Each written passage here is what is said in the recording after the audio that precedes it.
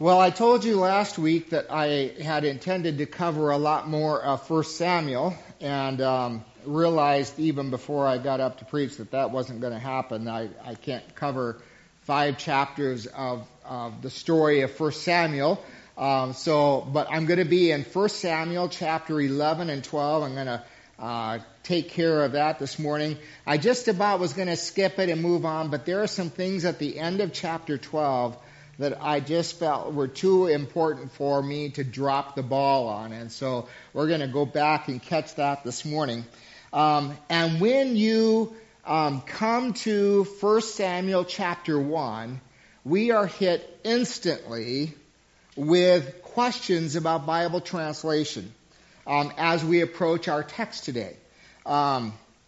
We ask this question: how do we know which texts are the most reliable texts from which we translate Bibles from? Because we have found more text today than what was even available when King James translated the King James Version of the Bible. And so we have to do all this scientific work to try to figure out which one is closest to the original. And of course, we don't know for sure what document is perhaps the most original and authentic and all of that. And then scholars get together and they compare texts with one another and all of that. So there's a lot of work that goes into Bible translation just in figuring out what is the most authentic original work of the Scriptures. The other question that we run into this morning is, what do we do when the text that we are translating from, that we judge to be the most reliable, varies a little bit from the other texts that we have used to translate former scriptures or translations that we've had? For instance, you will find that this is one of the key texts in the scriptures today, because when you go to verse 1, there is a huge footnote at the bottom of your Bibles. Now, I personally believe that is the very best way to handle that.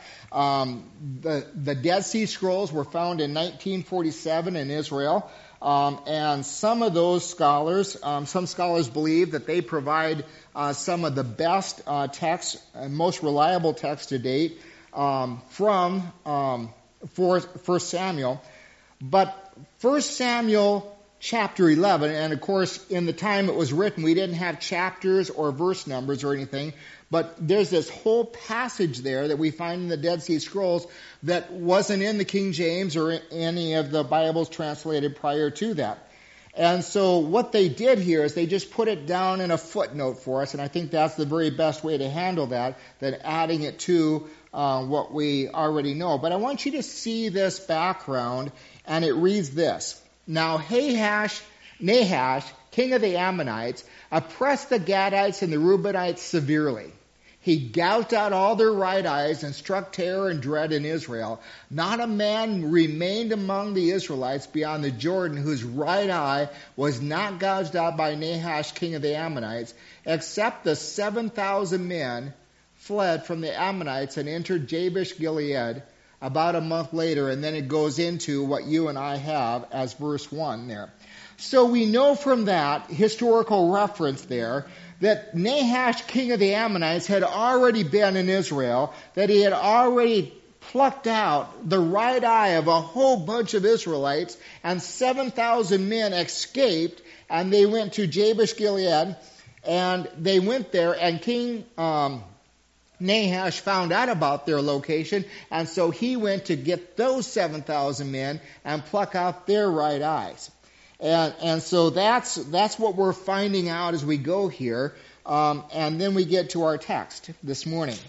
Nahash the Ammonite went up and besieged Jabesh Gilead, and all the men of Jabesh said to him, "Make a treaty with us, and we will be subject to you." So here they are. They said, if you'll just make a treaty with us, hopefully we can keep our eyes, both of them, and we will just be your servants. And he goes on, Nahash the Ammonite replied, "I will make a treaty with you only on the condition that I gouge out the right eye of every one of you, and so bring disgrace on all Israel." It had nothing to do with him of just servants. of just, taking some people and make them servants of his. He wanted to disgrace Israel. He wanted to humiliate them. He wanted to humiliate the God of Israel and just do all of that. And so the elders of Jabesh said to him, give us 7 days so we can send messengers throughout Israel. If no one comes to rescue us, we will surrender to you. And so, they're not really standing up. They are backing down. They're giving up. But they want to call on Israel and see if the Israelites will rally around them and come and help them. And so, for whatever reason, Nahash agreed to that. He said, I'll give you 7 days. We'll see what happens. He was pretty confident that, nothing was going to get in the way anyway. So then it goes on in verse 4, and it says, when the messengers came to Gibeah of Saul and reported these terms to the people, they all wept aloud. Just then Saul was returning from the fields behind his oxen, and he asked, what is wrong with everyone? Why are they weeping? Then they repeated to him what the men of Jabesh had said to him. And so you just see this interesting, the word gets all around, the Israelites are grieving and weeping, and King Saul is out in the field with his oxen, plowing probably, doing field work. He is the king of Israel, but there is still at this point in his kingship this humility that he can just go out and continue to run the family farm and all of that. He has not become arrogant yet at this point in his life as a king. But he wants to know what is bothering, what is grieving all the Israelites. And they told him. And when Saul heard these words, the Spirit of God came powerfully upon him. I want you to notice there. The title of my message this morning is Saul the Good Start? He had a bad end, but he started out good. And the second thing about Saul here, first of all, he was humble. But secondly, he allowed the Spirit of God to come powerfully upon him. And then thirdly, he burned with anger. Now, most of the time, when you and I burn with anger, it's not a good thing. Could we all pretty much agree with that? I was just reminded, we talked this last week about vacation, and my kids all remember something I did on vacation years ago that I had completely forgot about.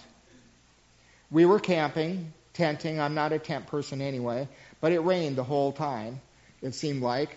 And we were up in Banff, Canada, and I'd had enough nights, and we were crowded. We didn't have a place to dry out the tent and all of that. And one night it just soaked, downpoured and everything. And I got up in the morning. They were all huddled up, locked up in the van.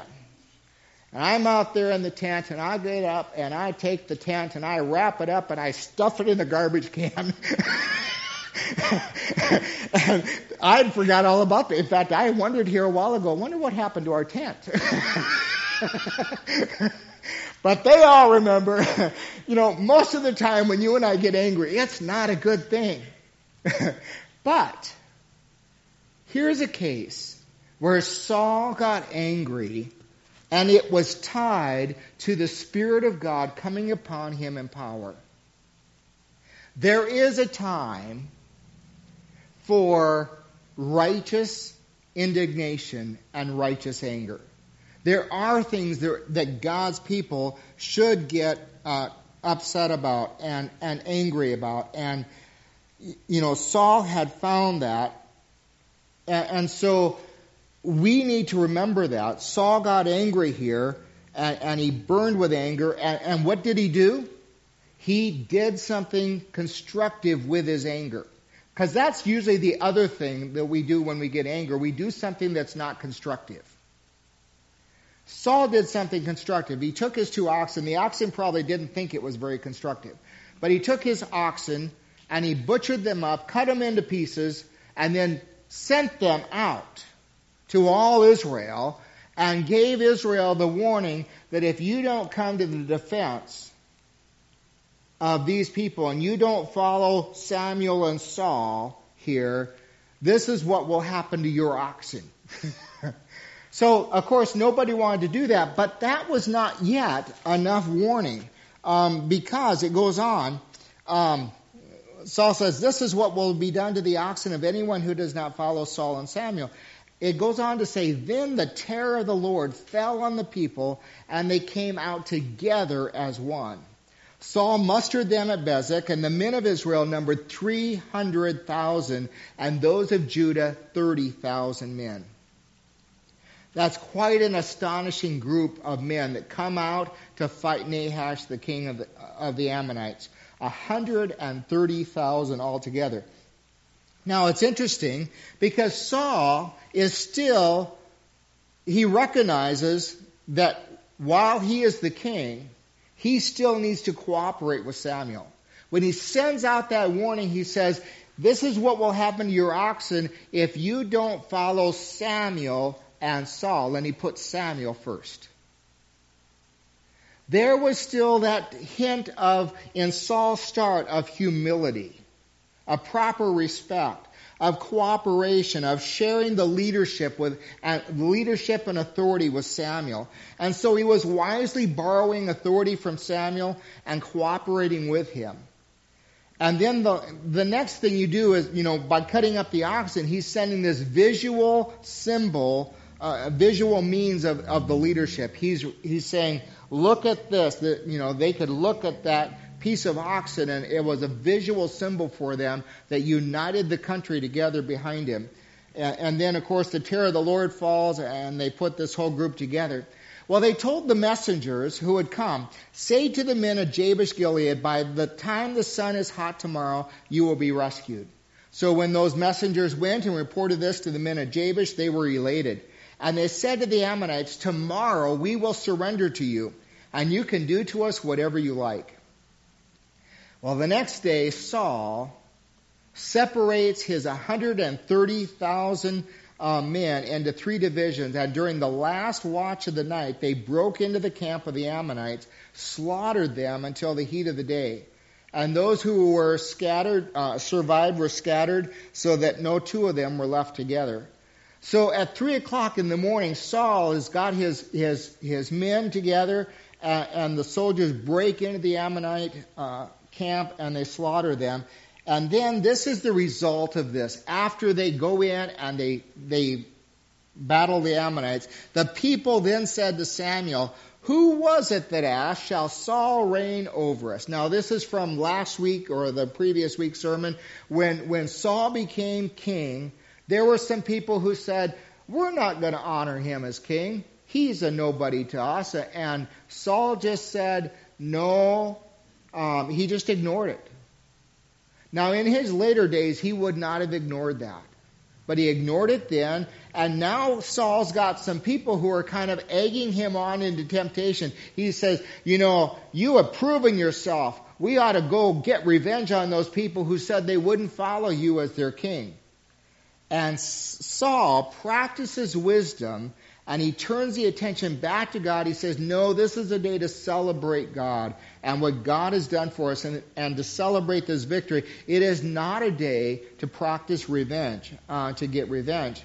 And then Samuel, and so that's another reason why Saul started out with a good start as king. He had that he wanted to celebrate the victories and not go for revenge. Then Samuel said to the people, come, let us go to Gilgal, and there renew the kingship. Saul's already king, but they need to renew that kingship. The same thing is true in our spiritual lives. We have made Jesus our Lord and Savior. We've made him not only Savior, but Lord of our lives. But you and I need to renew that commitment from time to time. And I think all the more.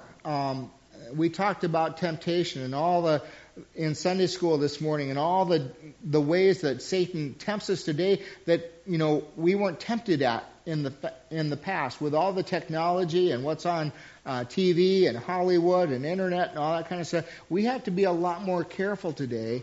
And I think we just need to be mindful of those kind of things. And I've lost my place. I don't even know where I'm at. There. So they renew their kingship. They renew Saul. They make a covenant with Saul. We will be loyal to you. And every one of us needs to make that, renew ourselves to God. And we need to do that whether it's every morning in prayer, but we need to renew ourselves and say to God, today I'm going to serve you again. I renew my commitment to you. So all the people went to Gilgal, and they made Saul king in the presence of the Lord, and they sacrificed fellowship offerings before the Lord, and Saul and all the Israelites held a great celebration. Now, verse 12, or chapter 12, is where I want to get to today. And Samuel said to all Israel, I have listened to everything you have said to me, and I set a king over you. The title in your Bibles, probably, especially if you're in the NIV, is Samuel gives his farewell. Now, it's interesting that he's giving a farewell here because he's not going away.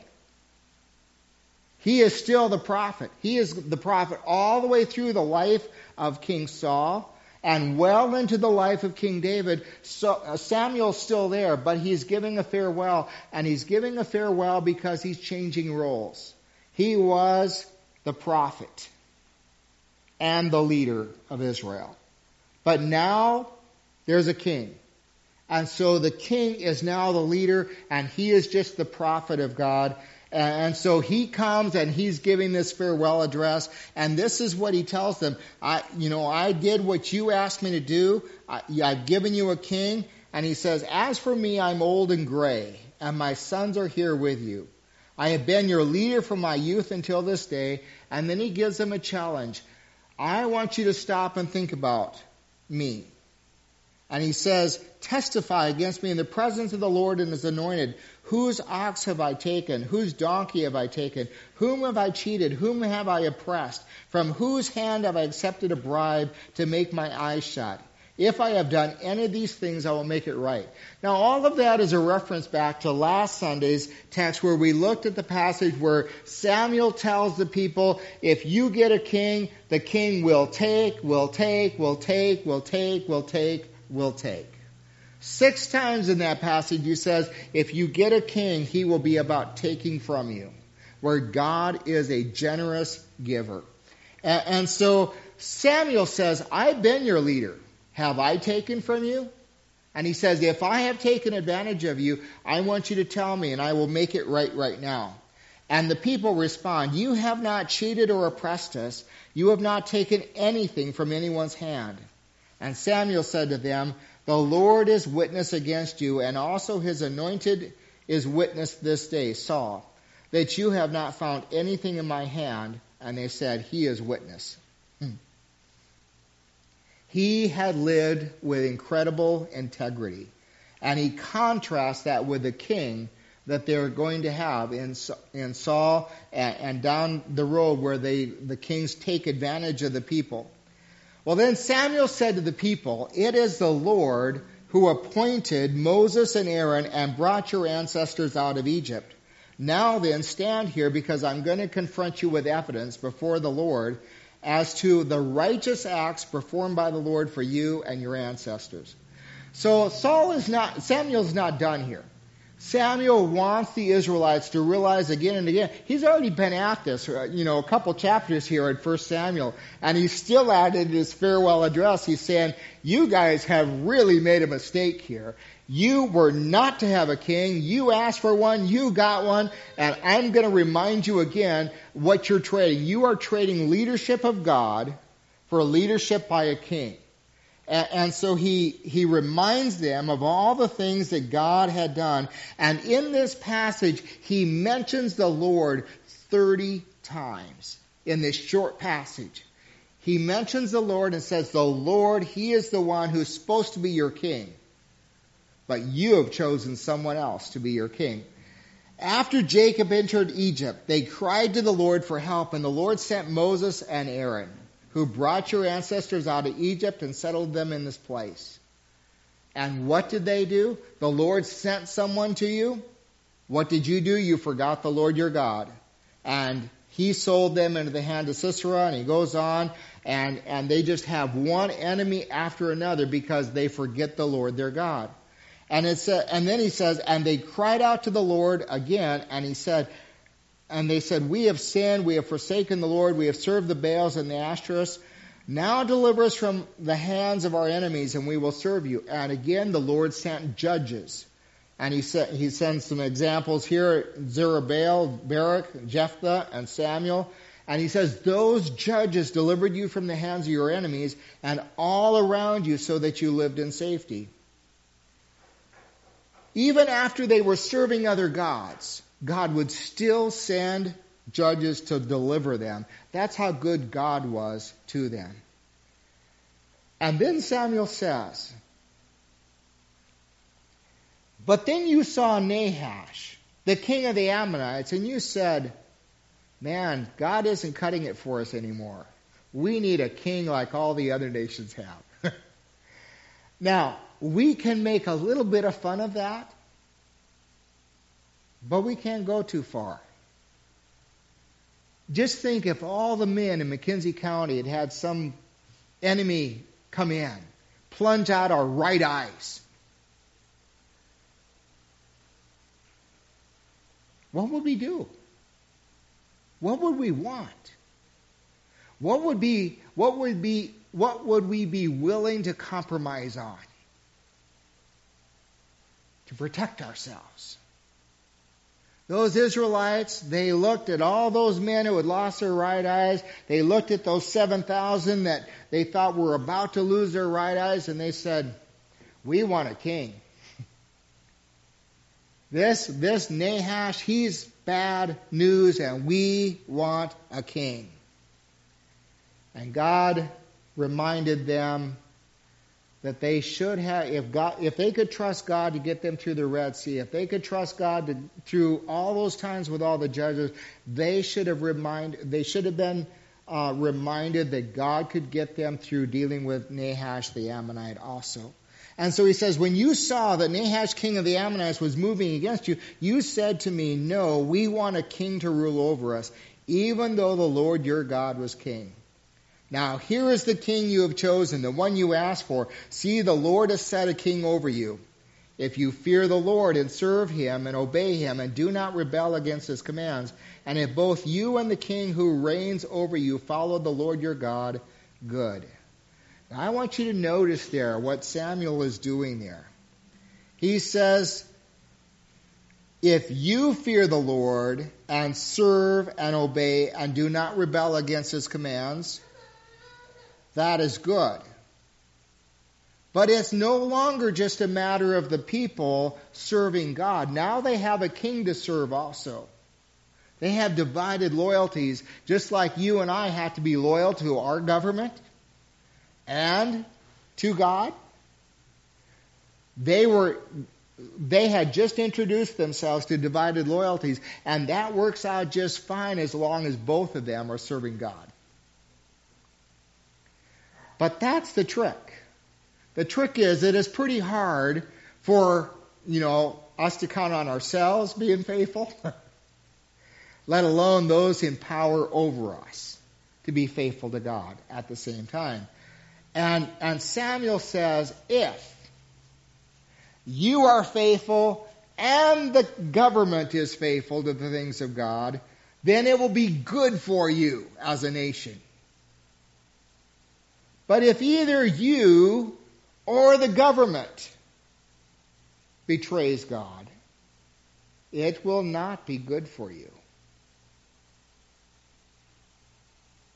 Israel had just made a major mistake, because now it wasn't just the people. It was also their king, their government, that had to be faithful to God in order to have the hand of blessing by God. So then Samuel Samuel says, now then, stand still and see this great thing the Lord is about to do before your eyes. Now, I don't know about you, but great didn't mean good here. It just meant powerful thing. Is it not wheat harvest now? I will call on the Lord to send thunder and rain, and you will realize what an evil thing you did in the eyes of the Lord when you asked for a king. And when I was in Israel, we're in drought here, and we get how dry it is, and we're scared of the fire danger and all of that. But one thing I learned when I was in Israel, that they definitely, that land, if it wasn't for underground water and irrigation, it would just be scorched earth. And pretty much before Israel became a nation, it was scorched earth over there. Pretty amazing. So when they get to the point of harvest time over there, it was absolutely unheard of that there would be rain or a thunderstorm or anything. And when it comes to harvest time, you don't want rain. And Samuel says to them, watch this great thing the Lord is going to do, because you asked for a king and it's harvest time. There's going to be a major rainstorm with thunder and all of that. And sure enough, that same day the Lord sent thunder and rain, and so all the people stood in awe of the Lord and of Samuel. And then the people said to Samuel, pray to the Lord your God for your servants, so that we will not die, for we have added to all other sins the evil of asking for a king. This is where I wanted to get to today. This is what relates to the children's message this morning, is what do you do when you have messed up? What do you do when you have failed spiritually? These people at this point recognize it. They know they have failed, and they say, they remember Achan. They remember the stories of the Old Testament of God's wrath and His holiness and all of that. And they're afraid that God is just going to open up the ground and they're all going in. They're afraid of severe wrath from God coming out against them. And that is when Samuel replies to them these wonderful words. Do not be afraid, Samuel replied. Yes, you have done all this evil. Yet do not turn away from the Lord, but serve the Lord with all your heart. Do not turn away after useless idols. They can do no good, nor can they rescue you, because they are useless. That is a fascinating, that is a wonderful passage. It is so full of hope and encouragement to us, because the temptation for all of us, and this is a temptation that the devil gives us when we fail, is the temptation is always to run from God, to think there is no hope, that it's over with and all of that. And these people felt like it was over, and Samuel says, no, don't be afraid. This is the time when you turn back to God, when you run to God, when you serve Him with all of your heart. He says, if you run away from God, you're going to run to something. You never run away from God, but what you don't run to something else. And Samuel tells the people here, you can do that, but you will run to useless idols who can do you no good. They can't rescue you. They are useless. And the fact is, every time you and I run away from God, we run into something that is not good for us. We run to something that is useless, that has no value, that can't rescue us, that can't help us. And so God has this much care for us, that even when we sin, even when we fail, His wisdom for us is you never run away from Him. You run to Him. And you recommit to Him and surrender your life to Him again, because anything else you run to will never be good for you. And so he goes on, for the sake of His great name, the Lord will not reject His people, because the Lord was pleased to make you His own. As for me, far be it from me that I should sin against the Lord by failing to pray for you, and I will teach you the way that is good and right. Be sure to fear the Lord and serve Him faithfully with your heart. Consider what great things he's done for you. Yet if you persist in doing evil, both you and your king will perish. Well, what do we need to know today from this passage? Well, first of all, Saul started out well as a king. And he did that because he practiced humility.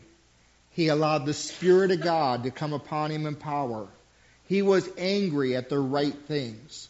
He worked in cooperation with other people, with Samuel. He led Israel in scoring a victory against the Ammonites. And then he celebrated that victory and celebrated what God had done instead of choosing to get revenge against his enemies.